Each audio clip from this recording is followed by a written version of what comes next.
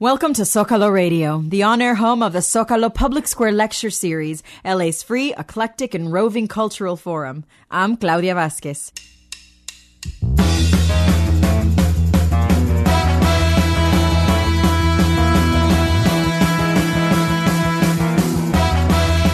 Tonight on Zócalo Radio, Walter Russell Mead, one of the country's leading scholars of American foreign policy, outlines the themes of his latest book, God in Gold, Britain, America, and the Making of the Modern World. In a brilliant and funny talk, Mead contends that what he calls the Anglo-American mind was crucial to developing the global maritime supremacy of Britain and the United States. He touches on the religious ideas of philosopher Henry Bergson, the economic ideas of Adam Smith, and the evolutionary theories of Charles Darwin to point to a particularly future-oriented religious and cultural outlook in those two world powers. Because of this outlook, the global trade fostered by Mead's Anglo-American model promotes open society, liberal values and institutions, and welcomes others to participate as long as they are willing to play by the established rules. Mead demonstrates that the United States, even with its diversity and trenchant political disagreements, is still operating under the same geopolitical strategy. Recorded before a live audience at the Los Angeles Central Library as part of the Zócalo Public Square Lecture Series, here is Walter Russell Mead.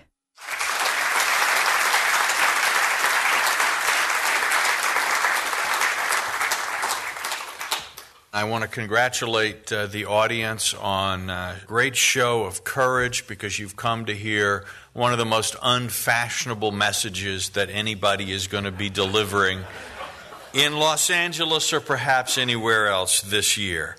As I was working this book out, I was really hoping I'd be able to figure out some way, no, all of this isn't wrong, and I could come out with something that was kind of trendy and cool, but no, unfortunately, the best I can do is to come out with basically these 4 points. Anglo-American power has built the modern world, the world that we live in today. That power rests on some cultural qualities that are found in Anglo-American power. Worse yet, it has to do with the way that Anglo-American religion and capitalism are such good matches for each other.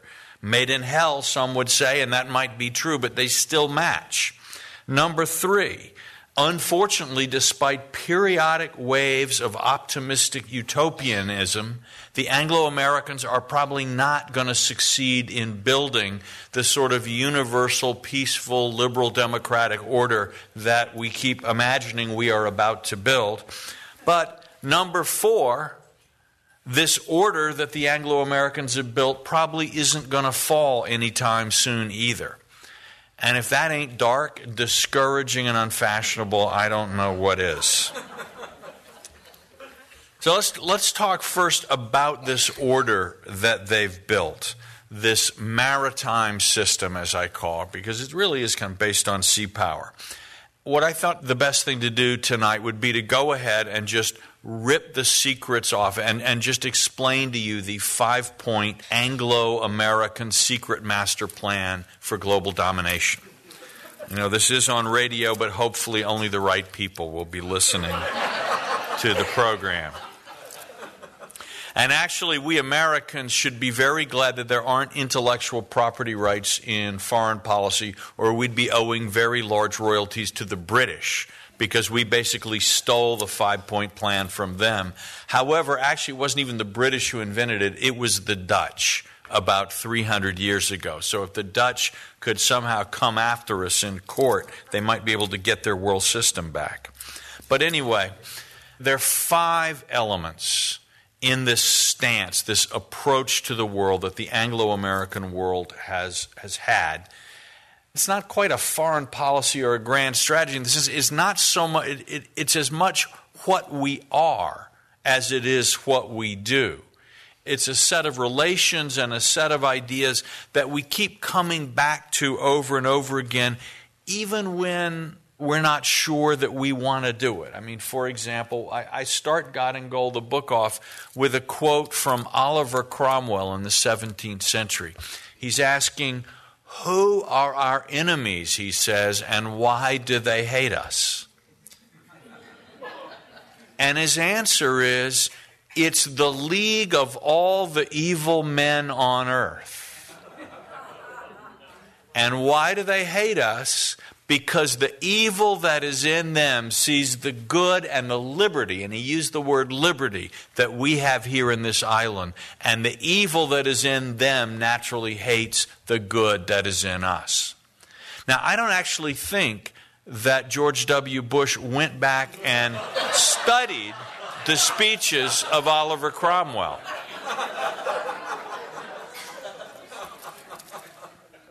But if you think about it, this is the same speech that Ronald Reagan made, his evil empire speech, that the evil of the Soviet Union hates the freedom that's here.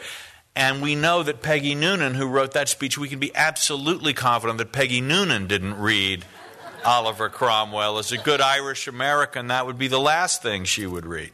So what we have here is a way of thinking about the world that people come to independently, I think, on the basis of some persistent cultural beliefs and structures.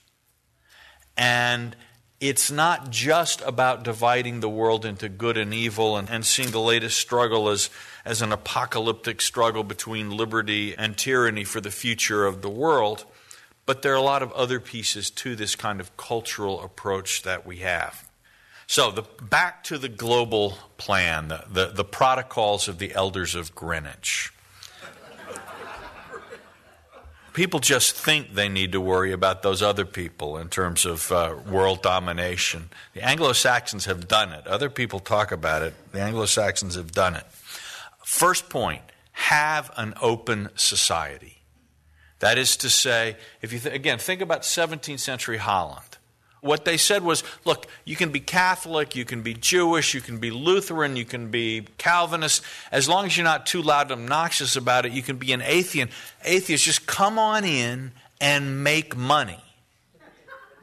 You know? So Jews fleeing Spain and Portugal are welcome into the Netherlands to make money. But it's open in other ways.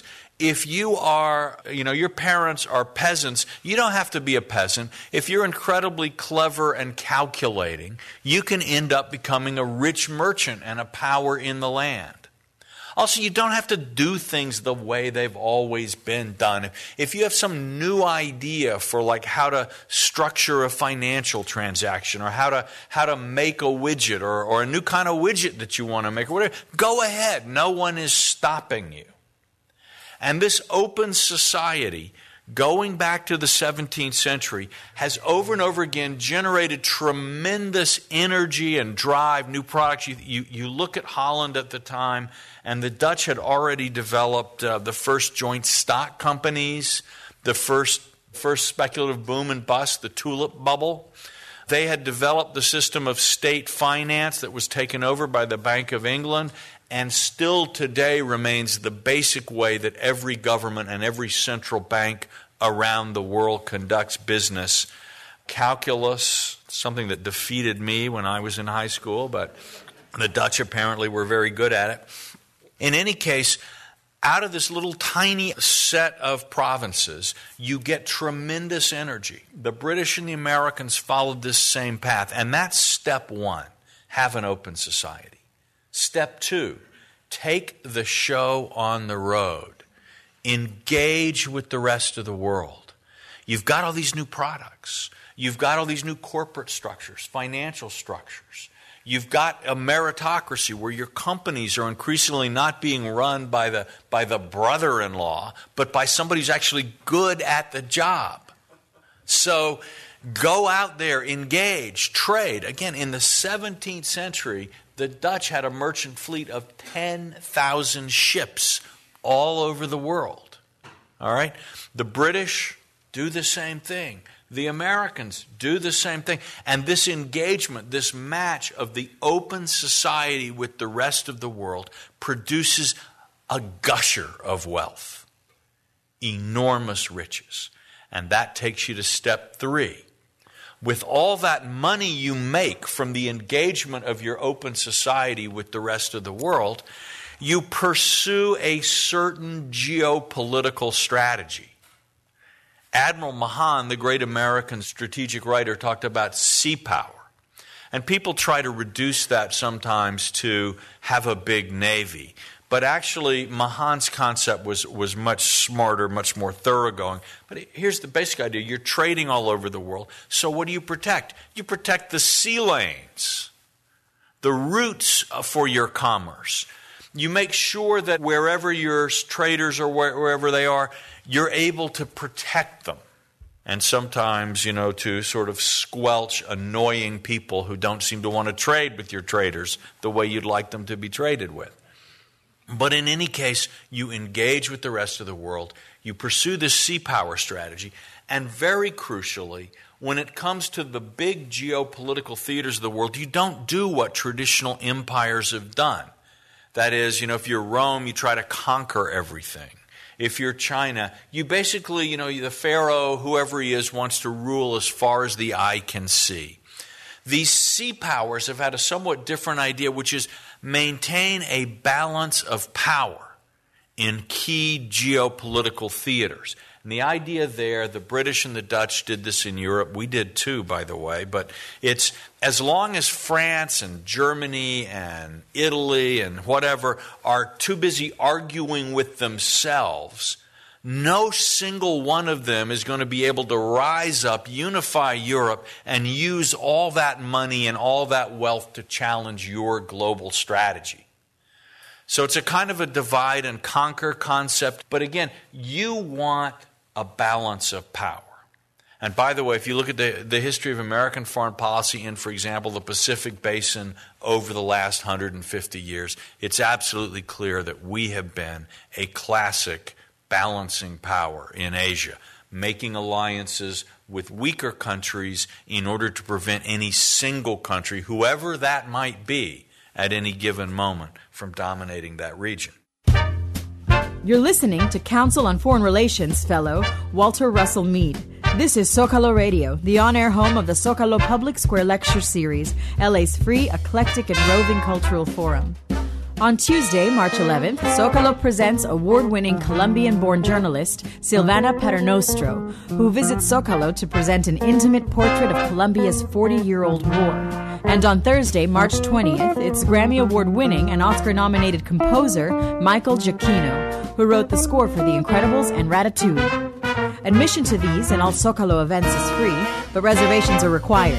For more information or to hear past programs and lectures, just click on our website, zocalola.org. That's ZOCALOLA.org. We'll return to Council on Foreign Relations fellow Walter Russell Mead in a moment. Stay tuned to Zócalo Radio. Here's a little Public Radio 101.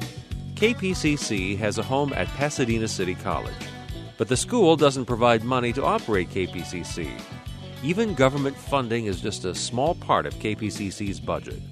Our main source of funding is listeners, like you, and that's the way it should be. Now's the time to get involved and help KPCC grow even stronger. Become a contributing member today at kpcc.org. And thanks. 89.3 KPCC reaches an audience of over 500,000 informed, active, and educated listeners. To learn how your organization or business can reach this audience, call Julie at 213-621-3592 or send an email to underwriting@kpcc.org. You already know how to get KPCC on your radio and your computer. Now you can get NPR and KPCC News on your cell phone or PDA. Go to kpcc.org to learn about NPR Mobile from KPCC. You can get hourly headlines, news stories, or hear the Wait, Wait, Don't Tell Me quiz, all whenever it's convenient for you. NPR and KPCC News on air, online, and now on the phone, too. Looking for some ideas on things to do, where to go, and what to see? Sign up for KPCC's monthly arts and culture newsletter. Delivered to your inbox every month, it contains information on the Southland's cultural happenings. Visit kpcc.org and click on the newsletter's link to sign up.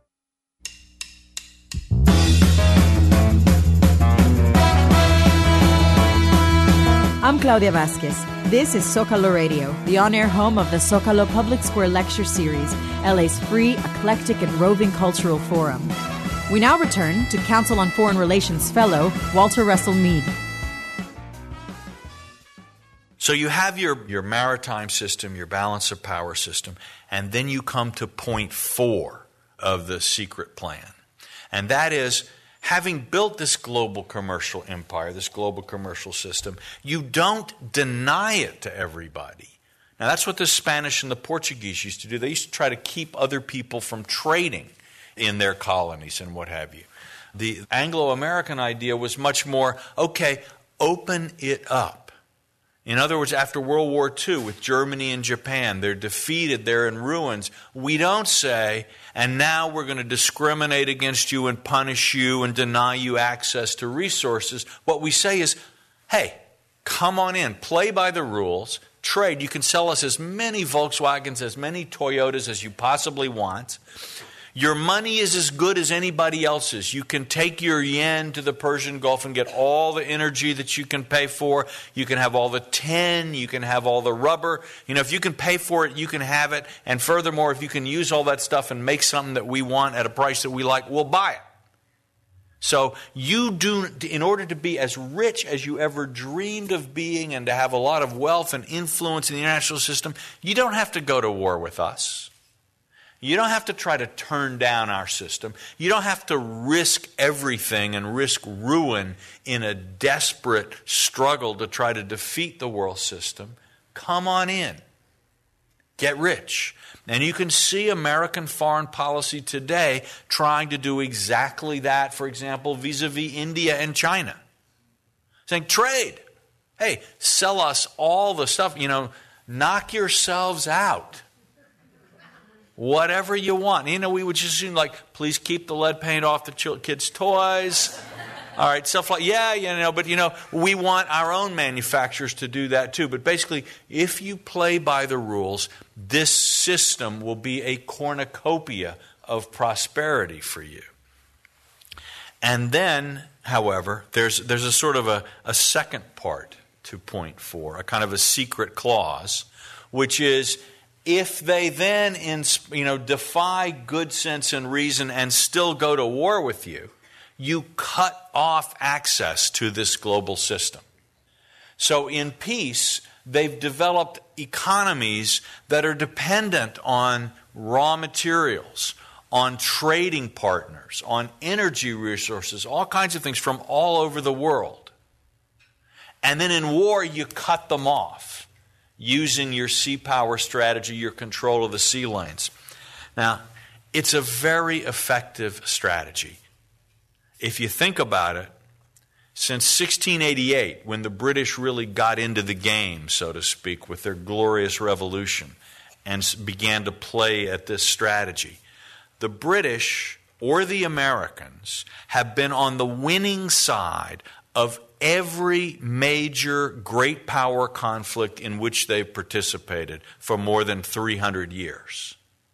Now, I did say great power, so the British could lose to the Mahdi in Sudan, the Americans could lose to Ho Chi Minh in Vietnam, but the big conflicts, the ones that actually lay out the international system, the framework of the international system from one generation to the next, either the English or the Americans or both have won every single one. The British, in fact, have only lost one. It was the American Revolution.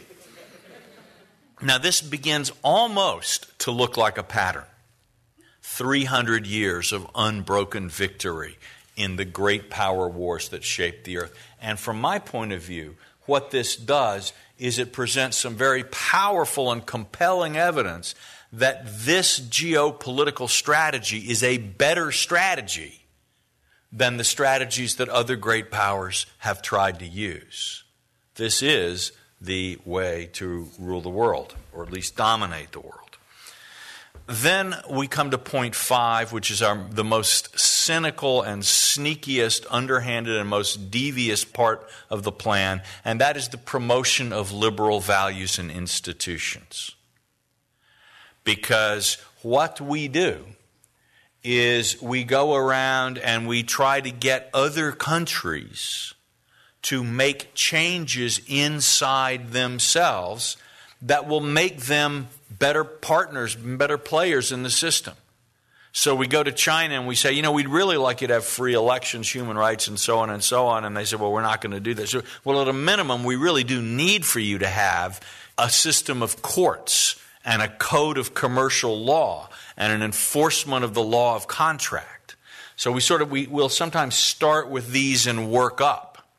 But in any case, the goal is, from our point of view, if you're a trading power, you've got investments, you've got people in hundreds of countries all over the world, you want them to have commercial courts.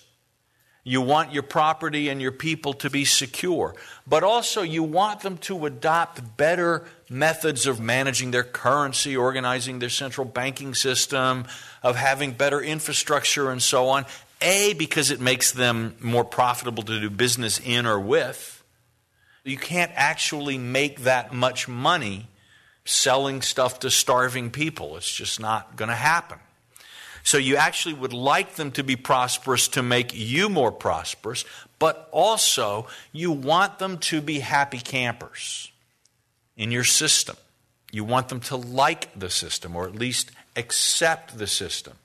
Critics like Noam Chomsky and others of sort of the Anglo-American liberal capitalist power plan say, we'll basically say, the poverty of the third world or the periphery is necessary for the working of the system.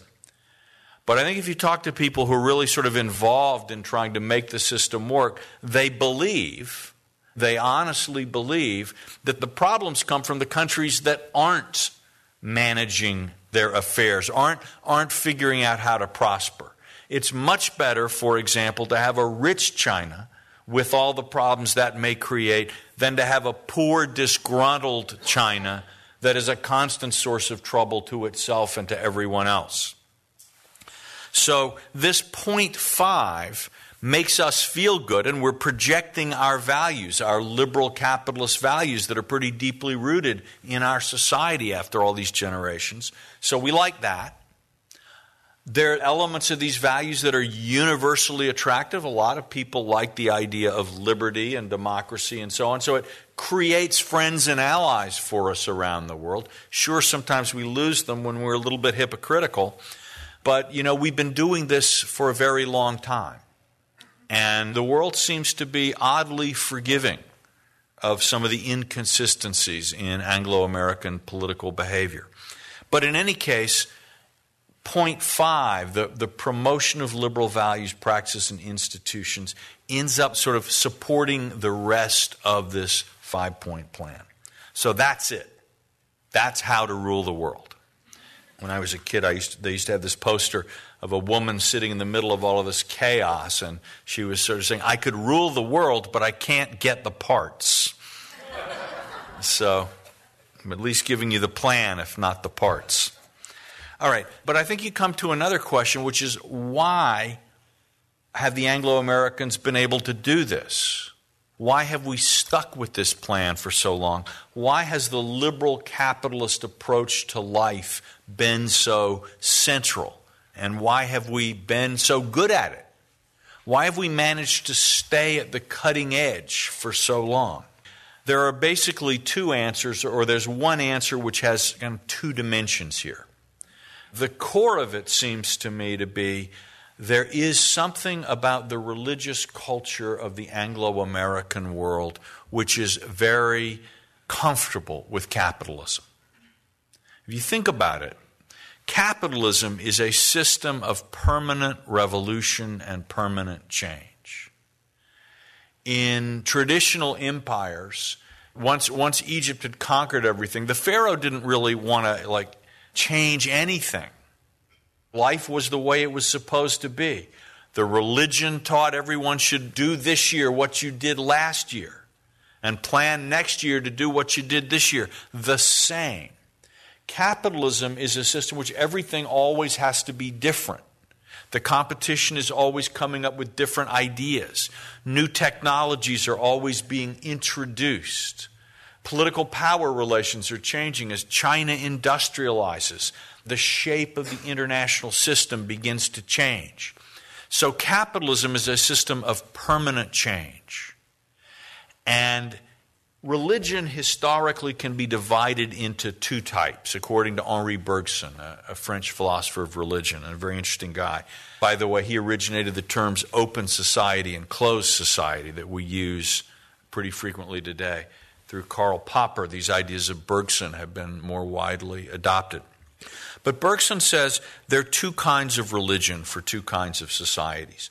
A traditional closed society where everybody's doing the same thing all the time. Religion is the sort of voice in your head or experience that makes you stick with the old ways. So if you're going to violate a tribal taboo, you have bad dreams, or you break out into a sweat, or you might see the God telling you, no, don't do it, or hear a voice, or whatever it is. But it's religion enforcing a kind of a conformity. But Bergson also argues that in human nature, there's a different kind of religion, because human nature is not all about being the same thing. You know, we all started maybe in Africa, but now we are living all over the world, and people, you know, you've got Eskimos hunting whales in the ice. I mean, obviously human culture has to be capable of change, and since people have to want to change or welcome it, or at least have a place in their head to put it. And Bergson argues that there's a form of religion also that he calls dynamic religion, calling you to change. So a St. Francis of Assisi has a vision of a new way of life, or a Martin Luther King. Sort of these mystics are given new visions of life, or you're given the courage to leave your family. Now, what's interesting about this is Anglo-American individualistic Protestantism that has shaped our culture, even for people who are neither Anglo, nor American, nor Protestant, nor religious. This has still powerfully shaped our culture in all kinds of ways. You go back to what is the sort of the key story in the biblical account of faith and justification that's over and over again in the English Reformation, in American evangelical preaching. It's you are saved by faith. And who's the great example of faith? It's Abraham. Because Abraham believed God, he became the father of Christians, Muslims, Jews, all kinds of things. Big deal. Worked out well. And what was God's call to Abraham? It was get up and go. Leave your father and your father's gods. Go to a new land. In many cultures, people feel a terrible struggle between tradition and modernity. And the feeling is that you may have to make a tragic sacrifice. To achieve modernity, you have to give up the rich human world of religion and tradition. In the Anglo-American world, going back at least 300 years, there's been a kind of a religious consciousness that will tell you, actually, when you change, you are fulfilling your religion. God is out there in the future waiting for you. Human fulfillment is in the future waiting for you. The meaning of life is in the future. So again, you have all kinds of Americans who have no religious orientation at all, but they'll think that their life is a special project, a mission, a journey. And they're in search of some kind of fulfillment. And to achieve this, they'll leave family and friends. They'll move thousands of miles. They'll take all kinds of risks because they have a dream. They have a project. Fulfillment is in the future. And you connect with your real self, your true self, by giving up what you know and by rushing forward into the future. Now, I think this attitude, very, very widely spread, and I think as strong, if not stronger now than it's ever been, is one of the key reasons that the Anglo-Americans for the last 300 years have been so good at playing this world politics game that, again, depends on an open society that is based on change. Ideologically, you can see the power of an idea that the Anglo-Americans had that comes again out of our historical experience. I call it the golden meme, M-E-M-E. And it begins, if you've ever looked at the study of the law, what you'll find is that English common law, unlike some other legal systems, doesn't come out of a grand design. Nobody sort of wrote it down one day. What happens is all over England, you have all of these little villages and everyone is fighting over like whose cow it is. Or, who has the right to fish in the mill pond from Trinity to Whitsunday or whatever, may be going on. They may be fighting about. And each of these cases gets decided according to the custom of the people and the village. And these decisions become precedents that are then the basis for other decisions. Now, over hundreds of years, these records of these little disputes formed a system of jurisprudence that by the time the English began to theorize about this in the 17th century was looking like a pretty elegant system and a pretty workable system. And today even more so, that our system, the system of common law that decides all these incredibly complex disputes, has its roots in these 11th century arguments about whether the priest gets the right to the cow's first milk on Easter Sunday or something like that. And no one planned it. No one designed it. It grew. The English looked at their political system and they saw the same thing. The English don't have a written constitution. What happened was over hundreds of years, the kings were fighting for the king's power. The lords, the barons were fighting for what they wanted. The commons were fighting whatever. Everybody was kind of, in a way, selfishly trying to just get their own. But what emerges from this struggle is a harmonious, balanced constitution. At least that's what the English say about their constitution. You're listening to Council on Foreign Relations Fellow Walter Russell Mead. This is Zócalo Radio, the on-air home of the Zócalo Public Square Lecture Series, LA's free, eclectic, and roving cultural forum. I'm Claudia Vasquez. For information or to listen to past broadcasts, just click on our website, zocalola.org. That's ZOCALOLA.org. We'll return to Council on Foreign Relations Fellow Walter Russell Mead in a moment. Stay tuned to Zócalo Radio.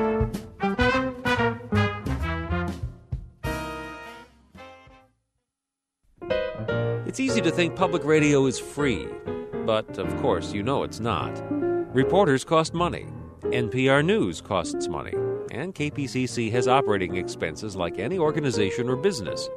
We don't cover these costs with government funding or commercials. We rely on listeners like you as the most reliable way to pay for the news you hear every day. Do your part and become a contributing member today at kpcc.org. And thanks. Weekdays on 89.3 KPCC. It's Morning Edition from NPR News. Good morning. I'm Steve Inskeep. From the studios of NPR West, this is Day to Day. I'm Alex Cohen. I'm Madeline Brand, coming up practicing. From NPR News, this is All Things Considered. I'm Robert Siegel. This is Talk of the Nation. I'm Neil Conan in Washington. Morning Edition, Day to Day. All Things Considered, Talk of the Nation. More NPR news than anywhere else on 89.3 KPCC. Think elections. Think election coverage without the hype and without the hollering. Think 89.3 KPCC and kpcc.org. Programming is supported by KOCE-TV, presenting Happiness Prescription with Deepak Chopra, a journey beginning with the Buddha's Four Noble Truths and ending with a prescription for living life mindfully and joyfully, this month on KOCE-TV.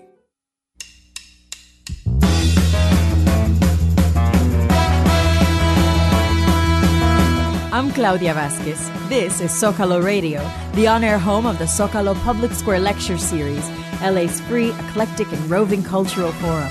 We now return to Council on Foreign Relations Fellow Walter Russell Mead. No great plan, it emerges. Think about Adam Smith's economic theory, that out of the selfish struggles of everybody just trying to kind of settle their own problems and get what they need and what they want.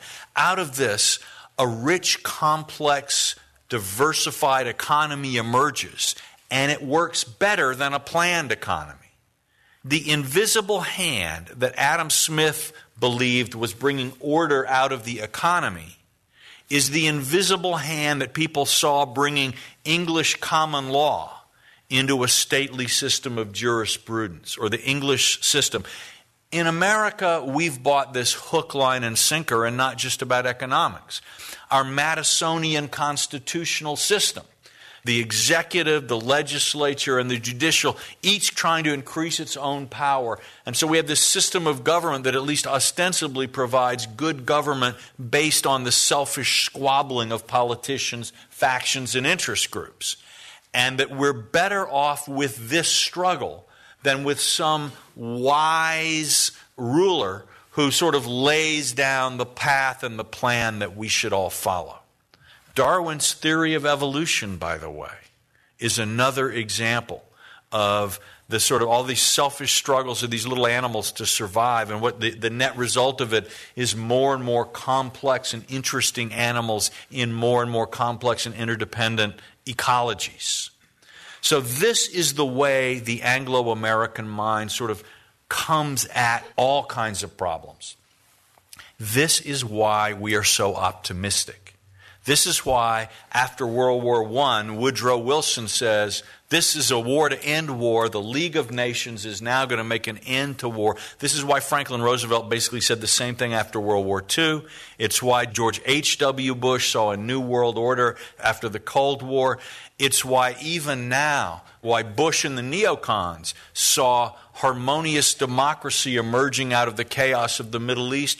But it's why many of Bush's most passionate critics also see a harmonious world of international institutions and peace emerging if we just stop ruining it. If we get out of the way and let the process of development go. We are optimists. We're Whigs, is the old word for this kind of thinking and this kind of history. We believe that an invisible hand is bringing order out of chaos. And to some degree, the more chaos we see, the more optimistic we are that something really terrific must be coming if we've got all of this mess and trouble. So this should be, a good year. Now, I don't think it's going to happen. I don't actually think this utopia is around the corner. We can get into that a little bit in the Q&A if you want.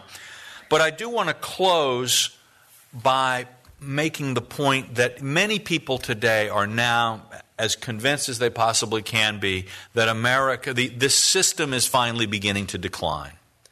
The rise of Asia, America's weakness in our debts, different people have different theories, but this is sort of another one of those declinist moments. By the way, we tend to alternate. We're kind of manic-depressive as a culture, bipolar. In 1989, it was a real up, happy time, end of history, and now it's kind of, it's all over.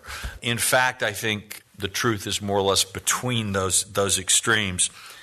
And I'll just say, if we look at the rise of Asia, where many people see the end of the Anglo-American or the Western era, whatever you want to call it, is taking shape, I'd actually say from the standpoint of a crafty old Anglo-American balance of power maritime system like ours, Asia doesn't look that bad.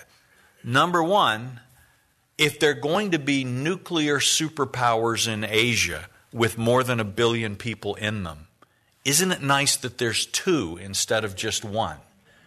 Because if you really think, the thing that we probably would need to be concerned most about is that one Asian country would dominate that region. And then as Germany tried to do with Europe or Japan tried to do in Asia in the 1940s, then wield that power into a force which could contest for global domination. That would be a headache for us. That would be a problem.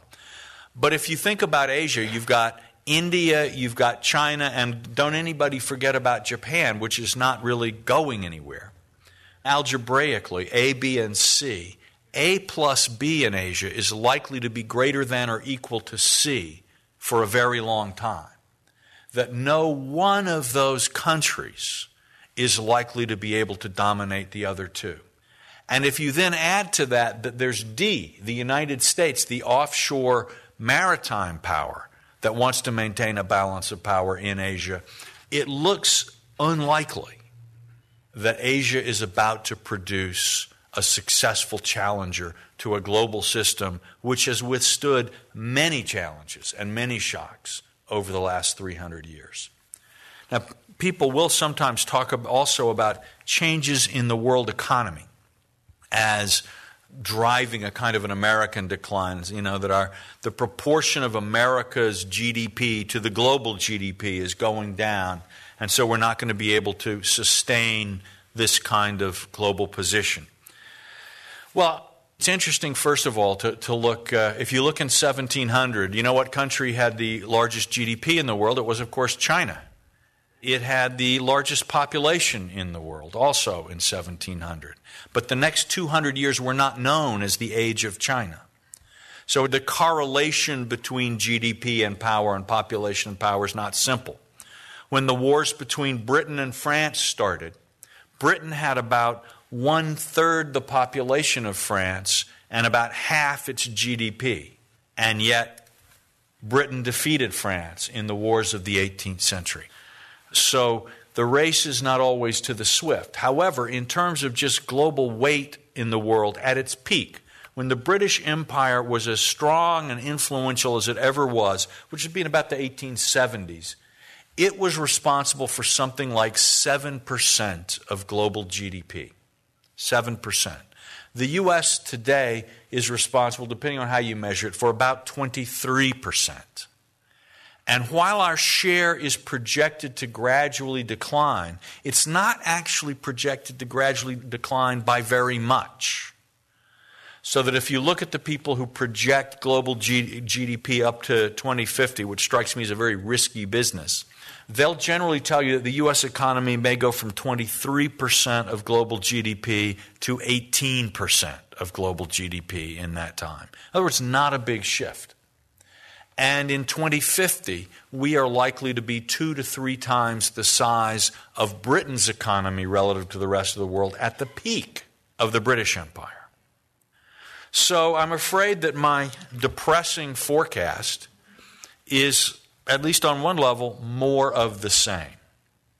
This Anglo-American system is likely to continue to play a unique role in international relations. Its power is likely to fluctuate up and down. If you look at British history, there were times when it was sort of a superpower. There were times when it was one among many. So I think we might well see some fluctuations in that. But we're unlikely to see utopia. We're unlikely to see collapse. We are, however, likely to see some rather dramatic times.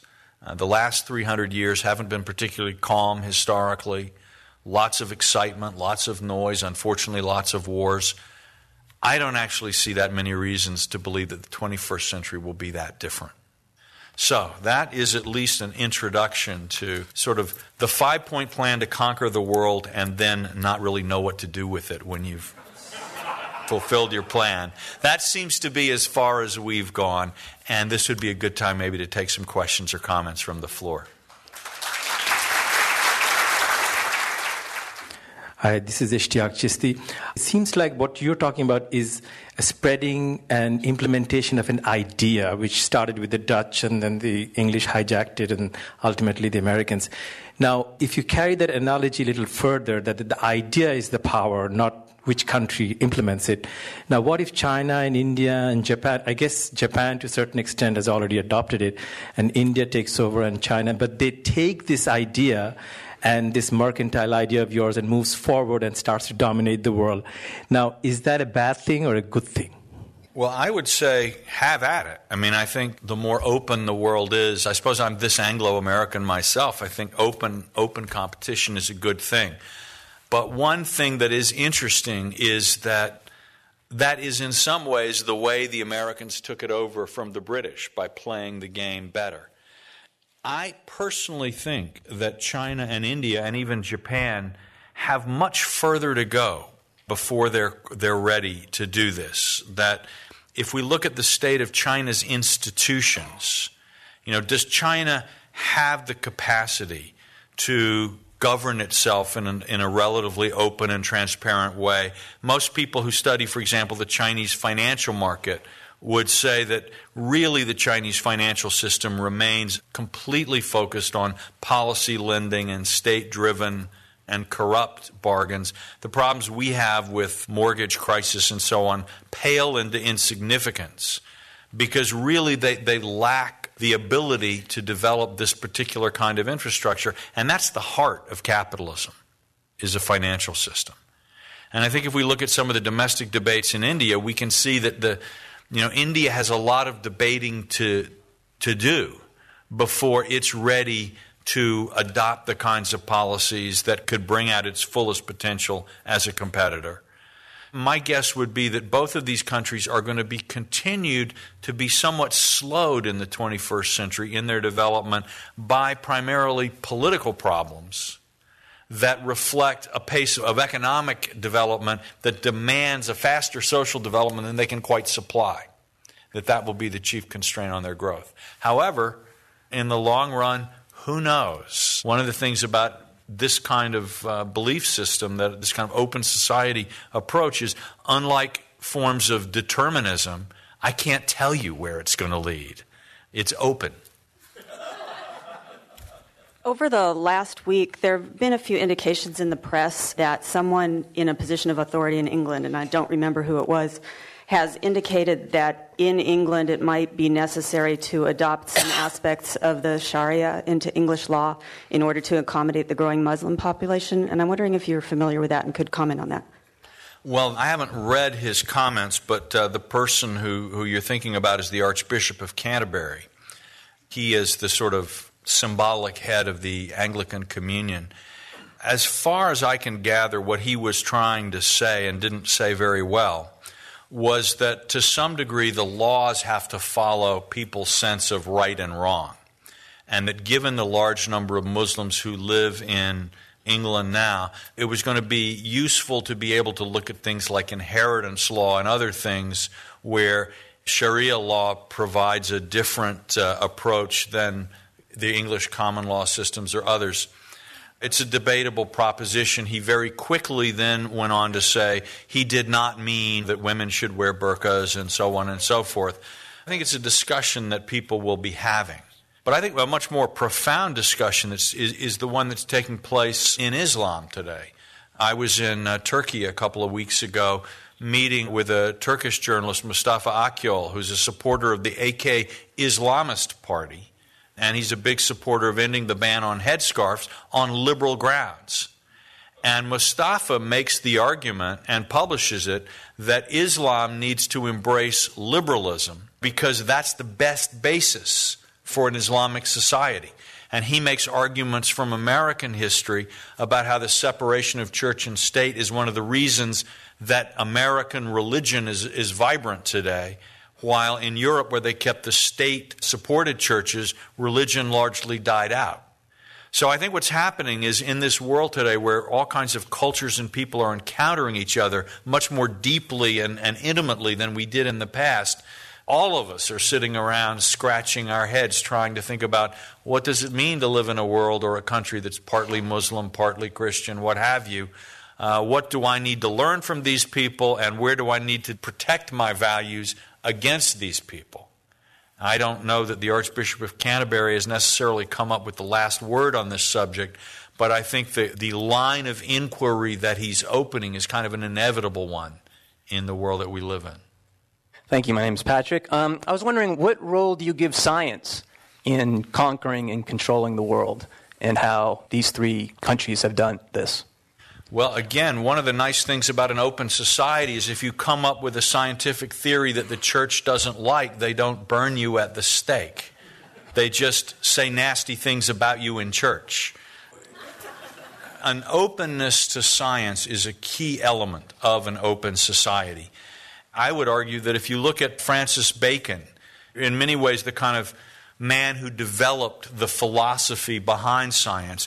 And it was, I think, it was this classic Anglo-American order emerging from below. Because what he says is, before him, the idea had really been the scientists sort of had these big principles of how the universe should work. And they would deduce down from big overarching principles or authorities what must be happening in this particular case. But Francis Bacon said, wait a minute, that's not the way to do it.